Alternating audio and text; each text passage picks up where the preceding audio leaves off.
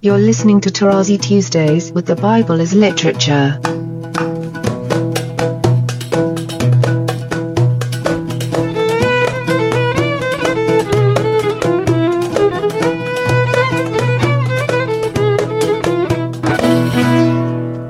Hi, this is Father Mark Boulos, and you are listening to Tarazi Tuesdays with the Bible as Literature podcast. This week, Father Paul explains that when something is mentioned only once in Scripture, it's a good indication that we should pay attention. I am delighted to introduce Father Paul on the Bible as Literature podcast, Tarazi Tuesdays. We have something interesting in Verse 27, But Laban said to him, If you will allow me to say so, I have learned by divination, which is a lengthy translation of a verb in the Pi'al, whose root is exactly the same as Nahash, which is the name of this animal in 3:1 that we refer to as serpent. So there is no way, unless you hear it in Hebrew, or in English, you have to wait way down until you hear that divination in the Bible is not a good thing. You should not divine. And I'm going to mention to you a few texts here. But if you know Hebrew already, you hear the ominousness, and ominous comes from omen. It's bad news for you. And listen to the rest. I have learned by divination, Nihashti, that the Lord has blessed me because of you. Name your wages, which is sakar, and I will give it to you. But the funny thing is that in the rest of the story, Jacob is going to fool Laban. So you could see how the text in the original is set up to tell you that Laban did a bad thing by trying divination to figure out. It didn't work. And let me mention to you, I have these here, a series of texts for us to really be convinced of the function of this root, Nahash. In Genesis 44, 4-6, a series of texts. When they had gone but a short distance from the city, Joseph said to his steward, Up, follow after the men, and when you overtake them, say to them, Why have you returned evil for good? Why have you stolen my silver cup? You know the story that he had his servants put it in the bag of one of his brothers. Is it not from this that my Lord drinks, and by this that he divines? Notice, but this is a reference to Joseph as being the prime minister of Pharaoh, meaning this is how things are done in the palaces of the Gentile kings, and as we shall see, also the Israelite and Judahite kings. And Joseph repeats, What deed is that you have done? Do you not know that such a man as I can indeed divine, again as the prime minister? But earlier, when he understood the dreams, you don't have the use of that verb, the verb nihash, from the root nahash. In Leviticus 19:26, we have it very clearly, You shall not eat any flesh with the blood in it, you shall not practice augury or witchcraft. And in the Hebrew, Lo tokelu al haddam, lo tenahashu. There you hear the verb, which is translated as practice augury. A third text here, we have it in Deuteronomy 18:10, very quickly. There shall not be found among you anyone who burns his son or his daughter as an offering, anyone who practices divination. Deuteronomy 18:10. But in Isaiah chapter 8, we have a text that is very interesting, which is the beginning of scripturalizing the oral message. Let's hear it. Behold, I and the children whom the Lord has given me are signs and portents in Israel from the Lord of hosts, who dwells on Mount Zion. And when they say to you, consult the mediums and the wizards who chirp and mutter, should not a people consult their God? Should they consult the dead on behalf of the living? You don't have here the root nahash, but you have definitely the thought that you're going to mediums and wizards to get the info. But then the text invites you to say, no, to the teaching and to the testimony, which I have left with my disciples. Surely for this word which they speak there is no dawn.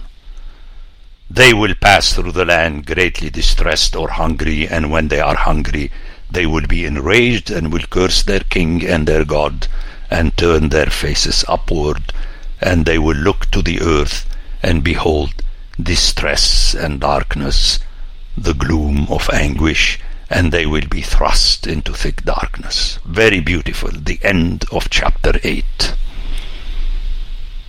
Meaning, remember, what I'm saying to you applies to the future, because it has been written in a scroll of testimony. That's the text to which I refer as the beginning of Scripture, which will be developed in Jeremiah by having the Lord putting his words in the mouth of Jeremiah, and then the culmination in a scroll already written in heaven and handed down to Ezekiel. So, obviously, again, as I say, one has to wait, but it's good in my presentations to show my hearers the real intention of the original words. And then you know how Jacob tries to fool his father-in-law by stealing the sheep and the lambs. And you have an irony here. He says, so my honesty will answer for me later when you come to look into my wages with you. Every one that is not speckled and spotted among the goats and black among the lambs, if found with me, shall be counted stolen.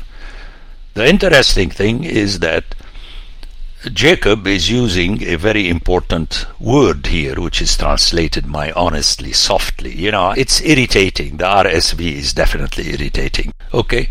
He uses sadaqah, which means of being righteous, correct, while he was not. But the hearer has been prepared for that in the story of how he, with the help of his mother, stole the heirdom and the blessing from his brother Esau. So Jacob is systematically the bad guy, and you should not be amazed, because later in the prophets, Israel and Judah are always the bad guys. You know, there is nothing new under the sun in Scripture in this sense. And the last verse is also intentionally tricky. Thus the man, which is Jacob, grew exceedingly rich, and had large flocks, maidservants and menservants, and camels and asses. But you, the hearer, realize that it was through his cunning, and it had nothing to do with the blessing coming from God. But for me to convince my fellow theologians or Christians or believers, whether Jews or Christians, it's practically impossible, because in their mind, our forefathers cannot be bad guys. Whereas, I know you heard it time again, by now you have guessed, Father Paul is going again to remind us of the first 8 verses of Psalm 78. I have no choice but to do that, because it comes again and again in the story. Let's continue with chapter 21, and we shall find a series of interesting things, and I'm going to comment on words. The important thing is to remember that the background is always shepherdism. Okay, you have the lambs, you have the flock, you have the camels, and so on. But against this background, the author is already throwing at you how Jacob is preparing for the future of stones and buildings and pillars. We already heard about that earlier, when he promised the Lord God who appeared to him to build for him. Already you have a mention of a stone there. But here it is developed, which again is anchoring in your mind that Jacob is a far cry of being the good guy. Okay, the good guy is Isaac, because he didn't do much. He didn't have the opportunity to do bad things. Abraham is halfway. He is already a prefigure of Jacob, and Jacob will bring it to its maximum, and that's why he will be punished for 430 years in Egypt, he and his children. Now, as I keep repeating, and you could hear this, like we the readers cannot be Abraham, because Abraham is our father, the way Adam is our father. We can be only Jacob, Israel. And this goes way into down the New Testament. But as I stress, on the basis of what Paul said in Galatians, we are children kata Isaac, ala Isaac. And thus my conclusion is that you are Jacob. You cannot do anything about it. Otherwise, the scripture is not functioning for you. But I say that you have to be Jacob, son of Abraham, via Isaac. And that, as we shall see, is the importance at the hand of the author of repeating always the God of Abraham and of Isaac, my father. Here again, why not just Abraham? Because we know that if he's the God of Abraham, he's also the God of Isaac. But in the text, and we're going to meet a couple of ways referring to Isaac that are very important. And thus my conclusion is that there is a missing link between us as Jacobites, the children of Jacob or the children of Israel, in our connection with Abraham, that it has to go through Isaac. And it's frustrating because Abraham is a big deal in Scripture. Isaac is not a big deal out of Genesis. So saying we are the children of Abraham, and it is reflected in the statement of Jesus in the New Testament, God can make out of this own children of Abraham.